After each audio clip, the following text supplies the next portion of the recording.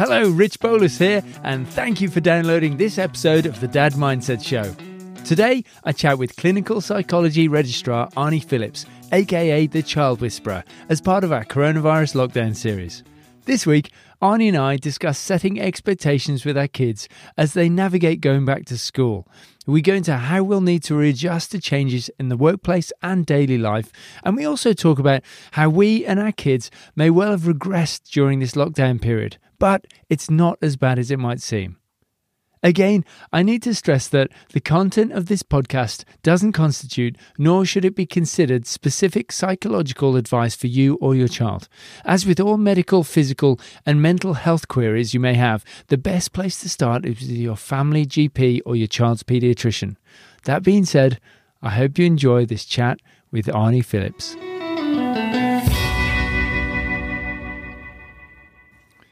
Arnie, welcome back. Thanks, Rich. How's your week been? My week's been an interesting one. In what way? Back to work. So I was diagnosed as, well, I got a negative diagnosis. Is that diagnosed? Of coronavirus? Yeah, I guess so. Tested and got a negative result. Anyway. I was undiagnosed or indiagnosed. What it actually, I'll find what it actually the said. Antonym? Oh, your COVID-19 result is negative. That's it. That's all they said. There you go. Yeah, they just clearly avoided the idea of you failed, Arnie. That's a fail. Undiagnosed. I didn't. Oh no, I passed. Yeah. Yeah. So what does negative mean? Yeah, I've never got a negative. I've always got. Yeah. Wow. Well, congratulations for starters. I mean, why did you have to take the test? I mean, did you think you'd been exposed or? No. So I was sick last week. And had a couple of days off work and then just got a medical certificate. And in that checkup, the doctor kind of said, you should get the COVID test or get tested for COVID-19. So I went into the hospital testing. Oh, you actually went? Oh, you were in the car. Sorry, yeah. Yeah. So you stay in the car and they just drive you, go on a little detour like a car wash. The car park. It's McDonald's. Pretty much, yeah. But what's your order? Yeah. not as pleasant. Brain scraping, thanks. Really? What was it? I've heard it's pretty brutal. It's horrible. Okay, well, maybe I shouldn't say that. Yeah, maybe it was amazing. It's delightful. It was, yeah. But why are they coming towards me with a 10-inch swab? Yeah. Yep. So I thought the handle. Do you call it the handle? The broomstick, swab, yeah. Which is ridiculously long. I thought that was just so they could keep physical distancing. Yeah. But it was actually so they could shove it through the back of my head and sample from the headrest of the car. Was it really that invasive? Yeah. Wow. Well, it's not invasive. But that's putting a negative spin on it. A nose is usually a one-way thing. You have snot comes out. Yeah. So, it was a brain tickler, and I cried all the way home. Oh, right. Not tears of sadness or pain or anything. It was just my eyes were watering constantly. Yeah. Oh, wow. Yeah, so. Well done, Arnie. I'm impressed. But it was worth it. It was worth it. Yeah, because now you know you're clear.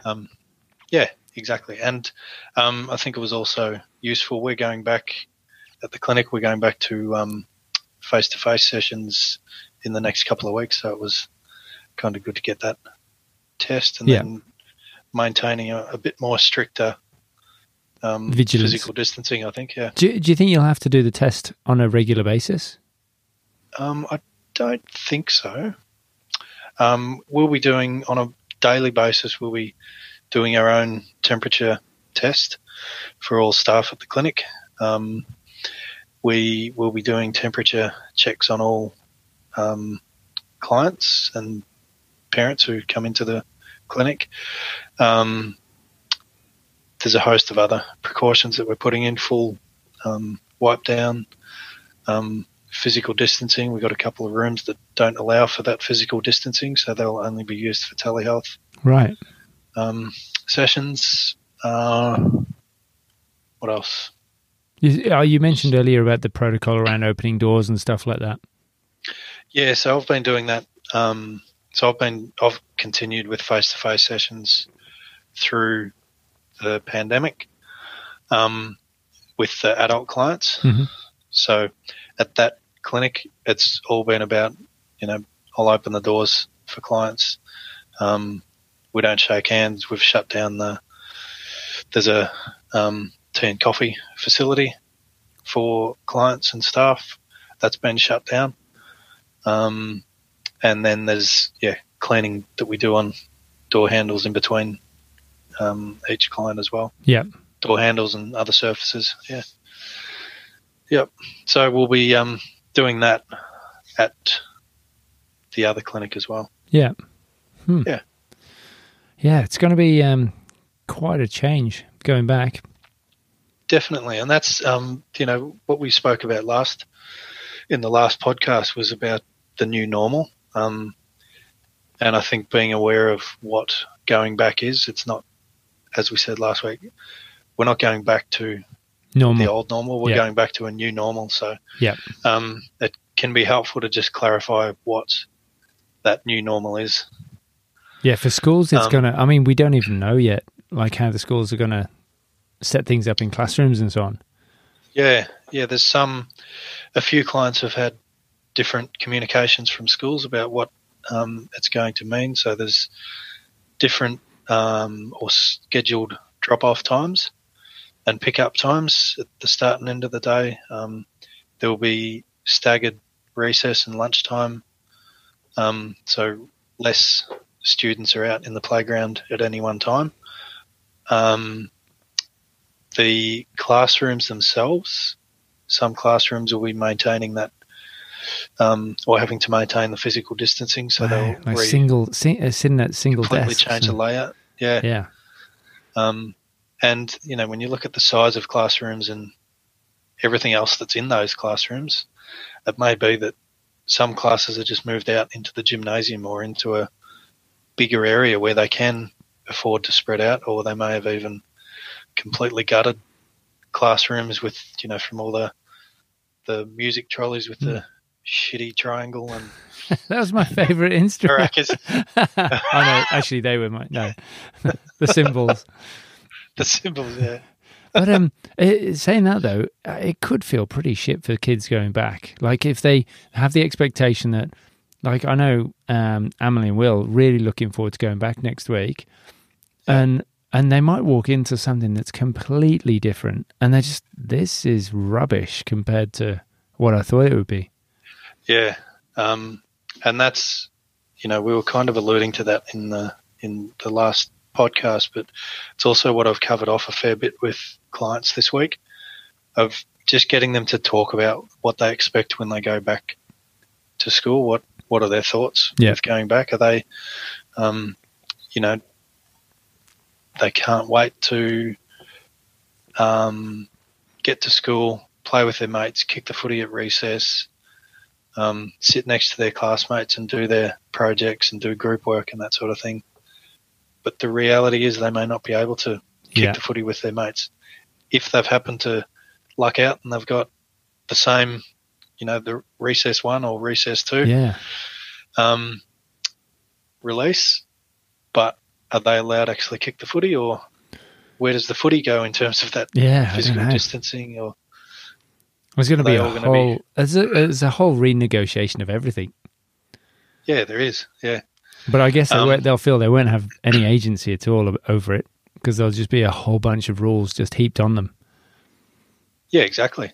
And that's where I think it's important to have a chat with kids before they go back about their expectations, and if they've got any questions for the school, then get in touch with the school and say, will they be sitting at their normal desk, or are the desks going to be spread out, or are they going to be in a different classroom, or just answering those sorts of questions so kids know what they're going back to, instead of just assuming, all right, I rock up and instead of mum taking me into the classroom, I have to walk in there on my own. Other than that, it's all going to be the same. But the reality is it may be a bit different. So. Yeah, that's a great point, Arnie. And I think Yeah, definitely. I'm going to get onto it tonight, actually. Make sure we've got one more day to find out before they go back on Monday. But I suppose the other thing there as well is going back to the other point about them not having as much control and having way more rules placed on them, I wonder what extra things we can put in there to make them feel they have control over certain things, and, maybe giving more choice around other stuff, so that it doesn't feel like their whole world is just super controlled and locked down still. Maybe it is actually looking for opportunities where they make decisions that, for the whole family and stuff like that. Yeah, exactly. Letting them decide, do you get Hungry Jack's or McDonald's for tea tonight? Exactly, yeah. Yep. Or both. Yep. That's exactly what... Las dos. No, they'd be like, what? We don't get chicken McNuggets? Any other thoughts there with expectations and setting them around the schools, Arnie? I think we've covered it off pretty well there. I think it is just important to encourage the kids to talk about what they expect. Yeah. What are their thoughts of going back to school? It doesn't need to be expectations, but even talking about, are they excited or are they worried? Or I actually had that conversation this morning, and whereas I said Emily and Will are excited about going back to school, one of them wasn't. I'm not going to say which one, but I was like, okay, yeah. I thought they'd be totally pumped, but no, not into it. And even, it's okay to be excited and worried, or excited and annoyed. Just talking it through with them, and not just saying, you excited to go to school? Yeah, all right, move on. Yeah. But just kind of sitting down and say, what are you excited about? Are you worried about anything? Do you think this is going to happen? Do you think that'll happen? Or do you think you won't be able to do some things? Just kind of exploring it with them. Yeah. I wonder that's a great, what sort of questions would you go through? Like, what do you think it's going to be like with, do you think there are going to be any new rules, or do you think you're going to be able to sit next to your classmates? Do you think what do you think recess is going to be like if half the school are inside and half the school are outside? Yeah. And, you're not allowed to go on the swing set, or you're not allowed, do they have swing sets in? Yep, there's definitely school playgrounds. No, climbing frames. Yeah. Yeah. I think swings are too dangerous, Arnie. Yeah, too dangerous, yeah. Too many kids got clocked. Too many kids had fun. Yeah. No, I shouldn't say that. The school our kids go to is pretty awesome. But we do need more dangerous playgrounds. Danger is definitely a prerequisite for learning to take care of yourself. Yeah, learning to not be dangerous. Yeah. Okay, so there's quite a bit to think about there, and preempt, I guess, and go through with the kids. But that's a great opportunity to, almost, get them to imagine what next week's going to be like, and then just see what that turns out like, and then maybe get some feedback on Monday. What was it like? Is it different to what you thought it'd be, and all that sort of stuff? Yep. It can be also useful for parents and carers to kind of sit down and have that discussion with themselves, maybe, or with each other, and just say, I'm excited to be getting some freedom back, or to be sending at least some of the kids away. Won't be outnumbered. Back to school. Yeah, that's right. Yeah, so you'll be left with one, won't you? Yep. Yeah, just Annie, the eldest. Yep. So she's going to love having two parents' worth of attention lavished on her, as in she won't get away with watching TV all day. She'll think it sucks. I want to go back to school. They won't let me watch TV all day. They're on to me. They're all over me like a rash. This principal is the worst. There's two of them. Yeah. And they can't work out who's in charge. Yeah. That's a good point. So, I think for parents and carers to kind of check in as well. Yeah. I know for some of my clients, the parents are particularly worried. One of them was scared shitless.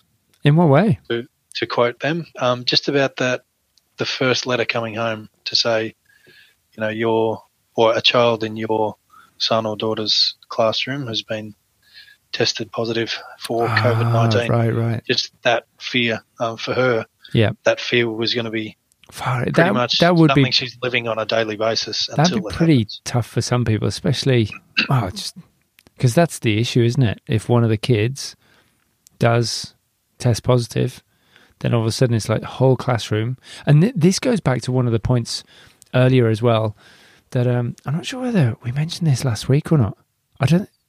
About keeping a journal as well, about all the people you come into contact with. And it might be good to do that, because we know that there's the COVID app, but some people aren't really big on downloading that and using it, and that's their own choice. But I think it's definitely well worth trying at least to keep a journal of who you do come into contact with, because if the worst does happen and you get that knock on the door that says, "Excuse me, can you tell us who you've been in contact with, because one of your close friends has actually tested positive and we'd like you to go into lockdown, quarantine," then they're going to ask, like, where have you been for the last 2 weeks? And if you can just produce that journal and say, there you go, it's going to be so much easier. You'll make that person's day.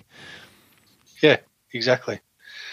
And then if it doesn't get used, it'll be great reading for your descendants in 50 or 100 years' time. True. Won't it? Yeah, that's right. Anthropologists, centuries from now. Exactly.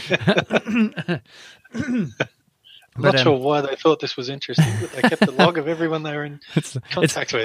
I basically, it'd be like Twitter when it started out, like, had this for lunch, checked in at the gym. But no, it's definitely, it's going to be an interesting week, I think.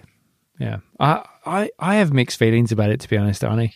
I actually feel like we've come out of the other side of homeschooling and finally got our shit together, and now it's going back to school. I'm like, oh, come on, guys. Just when we felt like things were kind of coming together.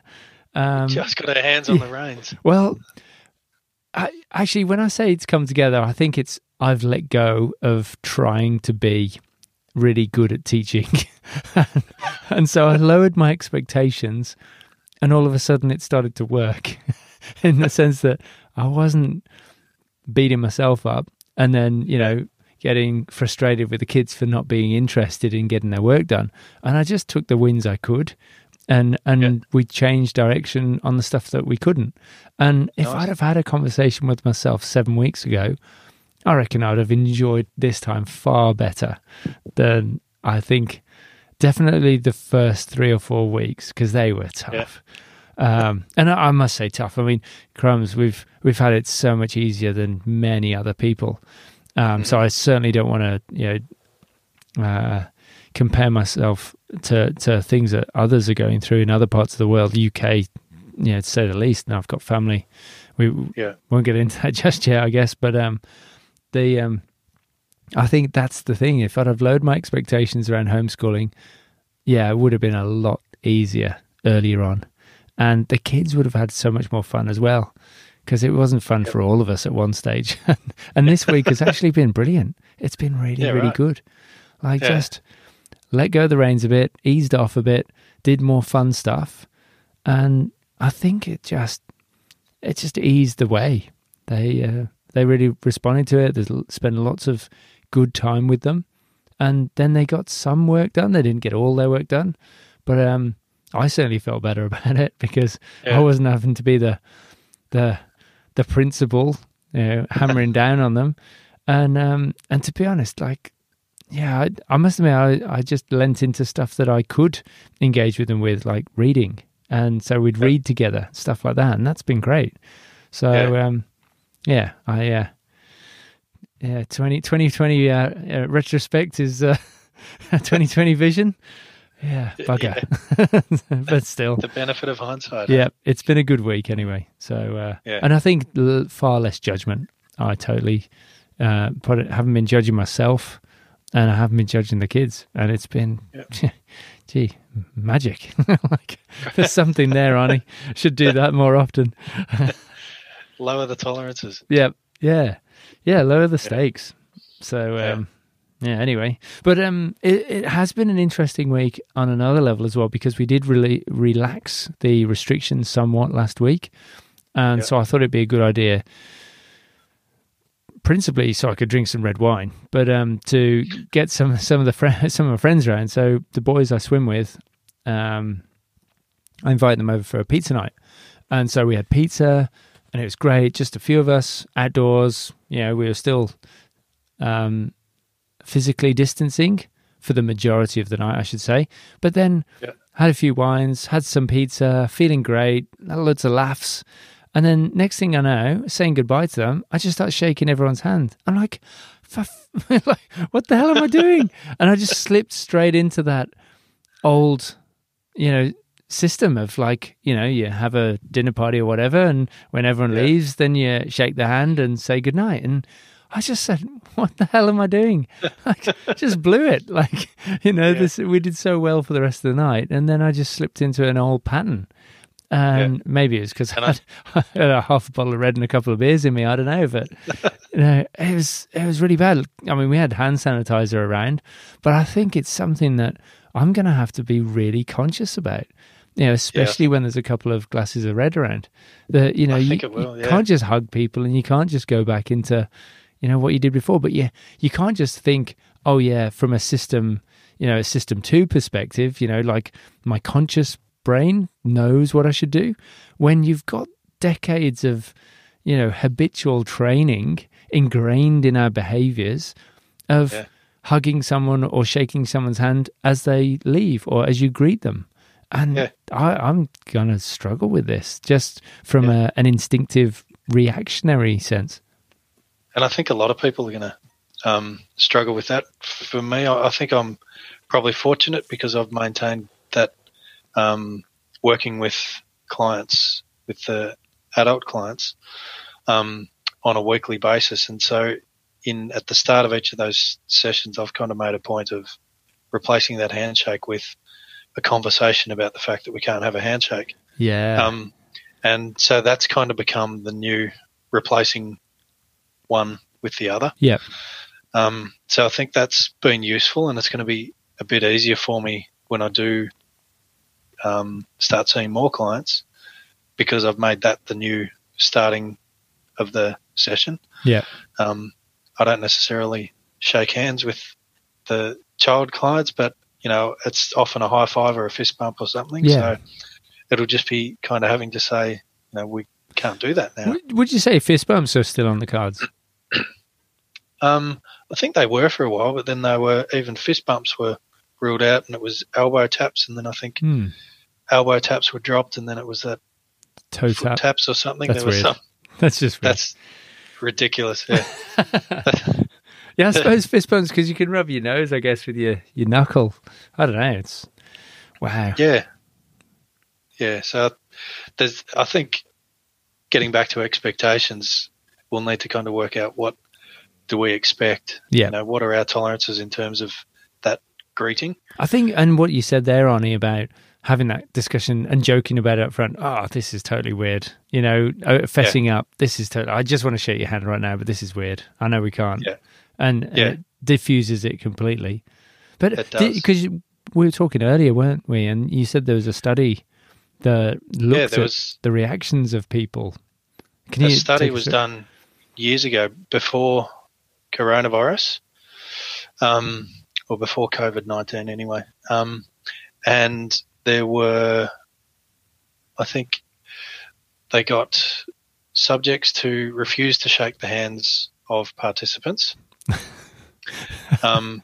and then continued on with just a scripted conversation, and then others shook hands and continued on with that same scripted kind of conversation, semi-scripted conversation, and then for the participants, they got them to assess how much they trusted the interviewer, and people rated the person who refused to shake their hand a lot lower. Was there an option to say he's a complete douchebag? Because that would have been my response. Yeah, regardless of whether or not he shook my hand, he's a douchebag. Well, no, the fact I totally would have been like, if someone refused to shake my hand in the past, I'd be like, dick. Like that was like a huge affront. 6 months ago. Yeah, exactly. For someone to Because refuse to shake your hand. So we're totally that's going... a social norm, isn't it? Yeah, we're going counter to all the social norms that we've been brought up with. And a handshake, I mean, crumbs, you could do courses on how to shake someone's hand properly to win the sale. And, all that sort of stuff. It's like, crumbs, it's such a key part of building rapport with someone, trust. And that's gone out the window. It's... Yeah, exactly. And that's what they, found with this study was the fact that, well, it's a key mechanism to engage that trust. And I heard this in a podcast again. I feel like I'd get all my information from podcasts. But they were talking about, the origin of the handshake to show that you can get as close to the person as possible, and shaking the hand was, I think they said it was. I took it as some theories you were showing that you had disarmed yourself, because normally you'd hold a weapon in your right hand, and it's almost like approaching them with an empty hand and say, "Look, no hand, no, I'm not carrying a weapon." That was what I heard. And this one went a bit further to say that actually shaking the hand shook a dagger out of the sleeves of the person. Right. So, okay. But I'm not sure how well grounded that is in actual fact. Well, anyway, there's another one which is like good, chinking glasses. Like I remember hearing how in the olden days you never knew whether someone had poisoned your beer or not, and they'd have like tankards of mead and stuff, and so they'd smack the mead together with your drinking companion, and all the beer would splurge into each other's cup. And it's like, well, if you've poisoned me, you're screwed as well. That kind of, I love you, but I don't trust you. But if we drink together, exciting, isn't it? Yeah. So maybe we should be chinking with more gusto. I don't know. To be shaking hands with more gusto when it's permittable. Yeah. So getting back to that research study that they did, they then reran it, but instead of the person just flat out refusing to shake their hand, they refused, and then they said, I've had a cold and I don't want to expose you to any risk of contagion. And then went into that semi-scripted conversation as well. People were asked to rate the interviewer at the end of that, and the person who refused to shake hand but explained it was then rated as higher, much more trustworthy. Even so than the person that shook their hand and had a normal conversation. Yeah, because the reason that they gave when they couldn't shake their hand was expressing concern and empathy and care. The fact that your well-being is in my best interest. Wow. Just through that handshake refusal. So what you're saying there then is if we approach this the right way, this could actually be a much more bonding situation. Say, look, I'm really sorry I can't shake your hand. I have, I'm not feeling quite well. I certainly don't want to pass on any germs. So if we go about it the right way, that's probably not the script, but if we do it with genuine care. Yeah, absolutely. Even just saying, sorry, physical distancing, we can't shake hands. It's been a bit weird, hasn't it? Even that kind of helps to break the ice. Yeah. And it may be worth just having a think about what script you might run with when you do shake hands or when you would have shaken hands. Yeah, having a bit of fun with it as well. Yeah, exactly. Cool. Now, one of the topics that did come up this week was the potential for regressing.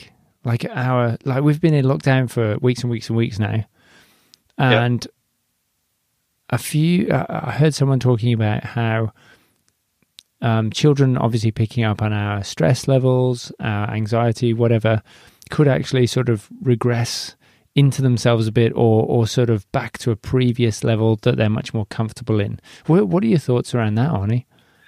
Well, personally, I know I've regressed quite significantly. I have to. Was saying before. Yes. What were you saying, Arnie? as I was saying before, I haven't worn pants with buttons or zippers for months. Yeah. Got to figure out how to tie my shoelaces. Yeah, exactly. Yeah. I've just been wearing Ugg boots for the last... Slippers, not even Ugg boots, because the Ugg boots are those knee-high ones with the laces down the side. So that's just too much. Yes, too taxing. Too much exactly. Yeah. So, yes, I've regressed. Yeah, me I'm too. proud of it. Yeah.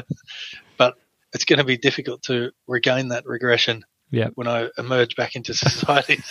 It is like coming out of a cave, isn't it? Yeah. It's like being in hibernation. Yeah. I'll have to get a smart pair of tracksuit pants. Put some creases down. Yeah. Iron a crease. Iron those pleats across the front. Yeah. I love it. I totally want to see that, Arnie. Can you take a photo? Yeah. That'd be gold. And I'll the new smart office wear. Yeah. I'll get my Sharpies out tonight and colour in these moccasins black so they look like some decent business shoes. Yep, like it. Where were we there? No, we were talking about regressing. Yes. Well, we regressed. Yeah. It's definitely something that we've kind of been, or that I've been dealing with some clients. Yeah. Just in terms of, picking up old habits, particularly with the population that I work with, regressing in terms of social interactions, having conversation, but all those elements that go with an interaction with someone. So, making eye contact, reading the body language, reading their facial expressions, understanding all those elements that go into a broader social interaction. And I guess the signs that regression has occurred aren't going to necessarily emerge until people start to go back out into society. But there's, I guess, some indicators that regression has occurred just in the interactions within the immediate family unit. Yeah. Yeah. What do you reckon the sign? Are there any signs that you'd be looking out for? It'd be probably, and this could be mood, which is getting back to one of our earlier podcasts as well. It could be just not interacting as much with family members, not being involved in whatever it is that's going on in that family level, spending more time alone. I've had some clients who have regressed in other ways, and they've not wanted to interact with their friends. Early on in the quarantine and the homeschooling period, they were doing FaceTime chats, or Skype chats with their mates. Like, every night they were doing that, and that has kind of started to slip away. That's totally dropped off with our kids as well. Like I can't remember the last time they did it. And I even asked Annie about it last week, and she was like, "Oh, she's busy," talking about a friend. Yeah, okay. Yeah. I think that's quite commonplace. And early on, Annie was spending hours, wasn't she? Right at the start. Reading books, like or 6 hours a day, like just locked in for the full day. Yeah. Yeah, right. Yeah. So, they're probably a couple of good examples of, from a social perspective, the fact that, kids are a bit reluctant to engage with even their mates, who they're always talking to. Yeah.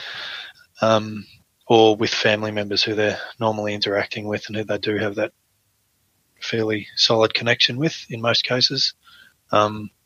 Just a regression in those factors. Okay. Any sort of advice to parents or thoughts on how we can nurture or encourage, I guess, a step in the right direction? Yeah, I think being aware of it, or being on the lookout for it, can be helpful. And once you are aware of it, if you've kind of noticed it, it can be helpful to, and this depends on the individual as well, to talk with them about it. Or if they're not one to talk about it, or if they can get a bit shy or frustrated or depressed or aggressive when you raise these things, or, they might slip into that mindset of, oh man, I'm not even doing that right. This is something else I've done wrong. Yeah. I'm not interacting with people as much as I should. If it's likely to worry them, then it may not be worth raising it with them, but just being aware of it when they do go back to school, and understanding that the social interactions, they're going to change a lot, as we spoke about earlier, while they're at school. Yeah. So there'll be, less time, or there'll be different recess times, for example, and they're not doing group work all huddled around the one device or something like that. I just had a thought there, Arnie, because thinking about it, now there's a really high possibility that certain friends have been in contact every day out of, say, a group of 3 or 4 friends, and then some of them dropped out of that early on, but then there's still, there's been that intense interaction for the last 2 months between 2 out of the 3, or 3 out of the 4, or something like that. And one could go back in and be blindsided by the fact that these friends are so close now. They've had so much going on. They know everything's been going on over the past 2 months, that the other one's completely out in the cold. Yeah, true. And that's a very good point. That totally could blindside them when they go, oh, geez, they've been hanging out every day. I didn't even know. And that could hit kids really hard. Yeah, absolutely.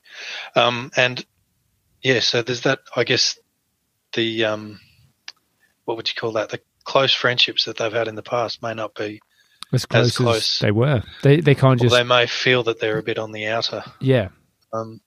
And so it may be a matter of talking with kids about, when they first went to school, or when they first started class this year. How did they make new friends? Were they feeling nervous going back to the class because they didn't know everyone who was in their immediate classroom? Yeah. Just exploring that with the kids and saying, did you feel a bit nervous, or did you feel excited about going to school on that first day of school, and how do you feel about it now? Understanding the fact that this is, in a lot of ways, it's similar to coming out of the 6 weeks or 8 weeks of summer holidays. Yeah. And then dropping into a new school year. So there'll be some factors that are like it's always been. We've been doing schoolwork, and I've been seeing the teacher for check-in in the morning and check-out at night, or at 3 o'clock. So that sort of thing has been normal, but other things have been very different. Yeah. So, I think, again, getting back to that expectations, it's about chatting with the kids about what do they expect with the new normal of school life, and perhaps as parents and carers, just being a bit more aware of if they are regressing, in what areas are they regressing, and how is that likely to affect them when they do go back to school as well, and is that something we want to incorporate into that expectations conversation or thoughts about school or whatever you want to kind of pitch it as. And just understanding that after that first day of school, it might be a bit of a culture shock. You mentioned that culture shock of coming to Australia when you first moved out here. Understanding that there'll be some sort of a culture shock with the new normal and the new school environment. So they're going to be a bit drained and they'll be a bit on edge. Well, you could actually preempt that, couldn't you? And set up like a breakfast, go, okay, guys, let's have a think about all the things that could have changed. How many things do we reckon have changed? Let's be on the lookout for them. Let's name it. Let's call it now and see who gets as many right as possible. And so it's almost like a bit of a game when they come back at the end of the day. It's like, geez, I totally didn't see that this was going to be changed, but I got these 3 right. And I totally saw that. So I think that could be a really good approach. Yeah, exactly. Yeah. that's a good approach to make a game out of it. So then, when kids do experience something that they're perhaps not happy with, it's through not the school like, day, oh shit, at least they can say, I'm going to report great. this back because I totally didn't see this one. Yeah, that's a smiley face on my, what would you call it? Yeah, Corona gambling chart. Yep. Corona list of shit I got to put up with moving forward. But then again, like, it's not that bad. COVID, COVID. But I suppose, I keep reflecting. We've totally got to remember that, like, we've dodged a bullet, like, at the moment anyway. Like, we've been so lucky. And I just, my heart goes out to people in other parts that are not nearly as lucky. I mean, it could all turn around. We could get a second spike, of course, but I know certainly in the UK it's a massive worry at the moment. Friends and family over there are not struggling, but they're definitely high stress. Yeah, okay. And rightly so. It's not awesome, should we say. Yeah. So what does quarantine look like for them from a... Well, I mean, the biggest issue we've got in the family at the moment is my nan had a tumble. She fell out of bed, and she's 96, and now she's gone into hospital. And so she's in hospital now, and no one can go visit her. And so the only way I'm going to call her tonight and stuff. But it must be. I think that must be the hardest thing, going into hospital. I mean, but she doesn't have COVID-19 right now. Hopefully she doesn't. But that must be the most worrying thing. You go into hospital with it, and you might never get to see your family again. You hear of those harrowing stories where doctors are phoning, FaceTiming next of kin and so on, so they can have a last conversation. And I just perish the thought, that would be one of the loneliest ways to go, I think. Yeah. I mean, obviously the hospitals are doing their best, and the nursing and doctors, nursing staff and doctors are amazing and everything, but it's still not the same to not have people around you. And I think it's so easy to forget that this is what we're fighting right now. I think it is, desperately trying not to get people in that situation where they're in hospital, not being able to hold the hand of a loved one. It sucks on a massive level. Yeah, definitely. And as you say, I think in Australia, in a lot of ways, we have dodged a bullet. And I think it's easy for us to kind of just see in the news how things are going in Europe or the USA. We kind of see that, and it's a bit surreal. It's at a distance. Yeah. It's almost like watching a Hollywood movie, isn't it? Yeah. Compared to what we're experiencing. But I guess there is that for us, for the Australian society now, there's that risk that the spike does surge again. And it doesn't take much when you think this thing only started a few months ago in China. Yeah, that's right. So, we're certainly not out the woods.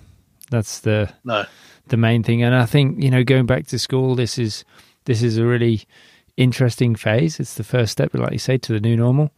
And the better we can manage it, the more chance we have of coming through this, I think. Yeah. And I just hope we can keep a clear head, lower our expectations, and keep smiling, I guess, because at the end of the day, we've got to keep positive as well. Yeah, that's right. Yeah. So, for sure, Arnie, any last thoughts? Oh, I've never got any last thoughts. Actually, I do, because my dog has been chasing me around the house. She's totally picking up on something. Like for weeks and weeks now, she has just been at her side, and if she's not at my side, she's at Sarah's side. And she knows, like, dogs are smart, but she can totally pick up that there's something weird going on. Yeah. Vinny's been the same. He will often follow me around the house, like at any stage. Look, but I'm just going to the toilet. Will you just give me? Yeah. Actually, yeah, Maggie's exactly the same. Yeah. She'll be like, can I come in? No, you can't. This is a really small room. I'm taking a poop. Like, can you just leave me be? But how about if I just stand here? It's still awkward, dog. Stop looking at me. Yeah. So yeah, Vinny will follow me around anyway. But I feel like what would have been a foot between him and me when we're walking has now moved to maybe millimeters. It's if that, to the point that, because I'm kicking around in shorts. So if I stop, I'll get his wet nose right in the back of my knee straight away. He's just walked into me so many times. So he follows you around the house completely. Yeah. Oh, either me or Jane. So yeah, Jane asked the other day. She's like, I think something's wrong with Vinny. He's just constantly following me around. Like, yeah, that's his thing now. But to be honest, like we were talking before about that, like the codependency thing, and I really think that I have this codependent relationship on Vinny because the thought of being in a therapy session without him at my feet is daunting. Yeah, right.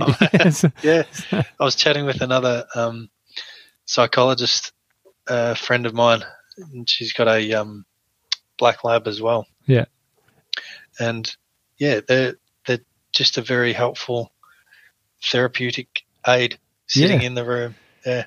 So going back to the real world's going to be tough. Well, I mean, would you be able to take Vinny into a session, or is that completely inappropriate?